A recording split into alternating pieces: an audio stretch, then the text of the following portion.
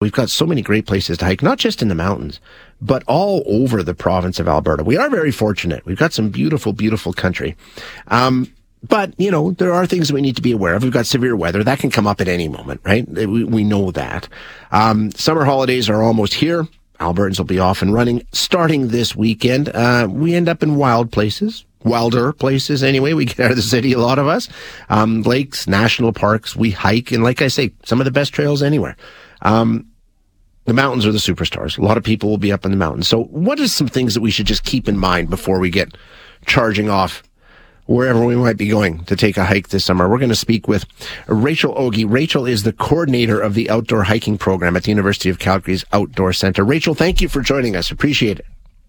Hi there. Thanks for having me. Have you done that grassy lakes hike I was talking about? I have, and you're right. It's absolutely beautiful. Deep blue-green lakes, perfectly clear, icy cold. And pretty simple. I mean, that's not a tough hike by any stretch. No, that's a great one. I think, you have the right ballpark. I think it's around 4.5 kilometers, steady uphill, but beautiful route that's accessible to just about everyone. Yeah, well worth it. So now we're coming off a pretty wild spring. When you take a look at what's been going on in the natural spaces in Alberta, we had wildfires, we've had flooding, we've had snow. I mean, it's been a lot. Given all of that, what are the conditions for hiking in Alberta right now? How do we look? Overall, they're quite great. Things shifted a little bit. We were way ahead of the season as far as the snowmelt goes with the early heat we had this year. The recent snowmelt will have changed that a little bit and brought some much needed moisture back to the environment. But overall, most of the trails are in great shape. Now, in terms of heading out to take a hike, I guess it all depends on what you're doing, but the most important thing here, it all comes back to prepare, right? Do a little bit of reading, a little bit of understanding of where you're going and what you might encounter, right? That is absolutely correct. A little bit of planning ahead of time saves most of the troubles you might run into on the route. What do you need to be preparing for? Is there a checklist that we can go over that we need to sort of go every time we're heading out somewhere? Just keep these things in mind. Is it that simple? That is certainly a great idea. Big key things as far as what to do to prepare beforehand, I would generally suggest you want to think about what is realistic for your group as far as hiking abilities and choose an appropriate trail. Then you'd want to look at what the conditions are at the moment for that route. And then you'd want to look at what are you packing and making sure that you have the right stuff and the right amount of stuff, and a little more detail in each of those, of course. Yeah, when you're planning your route, you also have to consider how you're going to get to where you're starting the hike, right? I mean, once you get to the hike, there's other considerations, but you also got to figure out how you're going to get there, because in a lot of these places, you can't drive anymore. That has become very complicated this year, As visitor numbers have grown, driving and parking has become quite a challenge. So your best bets there are few options. Either get yourself out there really early, or look for places that don't have as much popularity. Some of the front ranges can be a lot quieter than, for example, the national parks.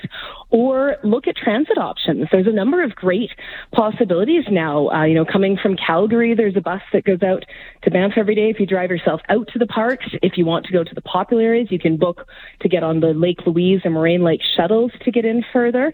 I'm speaking from Calgary, of course, so I've got a little bit more familiar with the local area. But most of the parks areas that have grown in popularity are providing alternative options now to get people in there without the parking trouble. Obviously, making sure you're dressed appropriately, but that can be so hard. I mean, I walk around in the city, in a park, and halfway through, I wish I hadn't worn the sweater or what. That happens. What's the best approach to make? Because if you're going up and down elevations, you're into different territories. How can you make sure you've got all your bases covered? Well, my perspective is to accept that you're probably going to change clothes a couple times a day, and keep in mind that that's not a bad thing. That's just adapting to the conditions. So when you go for a hike in the mountains, you're going to carry a backpack, which you might not bring for a park in the city. So that's okay. You'll have an extra layer in there to add on when you get chilly. You'll have a rain jacket in case the weather gets rough on you. You'll have maybe a spare pair of gloves and a toque just in case. You're going to go out a little bit more prepared in general because you're going to check the weather beforehand and get a sense of what possibilities are likely for the day. So as far as clothing goes, it's definitely just bring it. Clothes aren't too heavy. Yeah. Bring a couple options, and if you have to change over the day, then you'll stay comfortable. Got a text, and I got to admit, this has crossed my mind too. My wife is so scared of bears after running into one. We can't go hiking in the mountains anymore. I understand that. I really do. And it's always in the back of my mind too, whenever I'm out. I mean, even, down around Jasper and, some of the really popular, well-populated hiking trails. It still crosses my mind sometimes in terms of, oh boy, there could be a bear. I mean, how much of a risk is that, and how can we prepare for that? I think the important thing is seeing a bear is very possible. Being attacked by a bear is very unlikely, and it's something that you can do a lot of things to help yourself lower that risk. So big key features, one of the easiest things you can do is go in a group. The statistics bear this out very clearly, but bears are not interested in causing trouble with large groups of people. So if you go out in a group of 6, even 4 people and stay together tightly as a group, your likelihood of a negative bear encounter is very low. And you can look at relatively popular trails as well, where it will be easier to have even more people around you can help. But just staying in a group, making noise as you go, goes a long way. I would also always recommend carrying bear spray.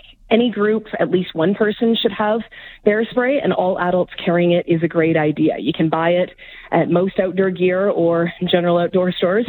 And the bottles come with instructions on what to do, and you can find a number of great resources online on both the park's websites and some YouTube videos of examples of exactly how far you can shoot and what you're looking for. But that's a nice thing to have with you, just kind of as a backup, to know that in the already unlikely event that you were to encounter a bear, you have it ready to go.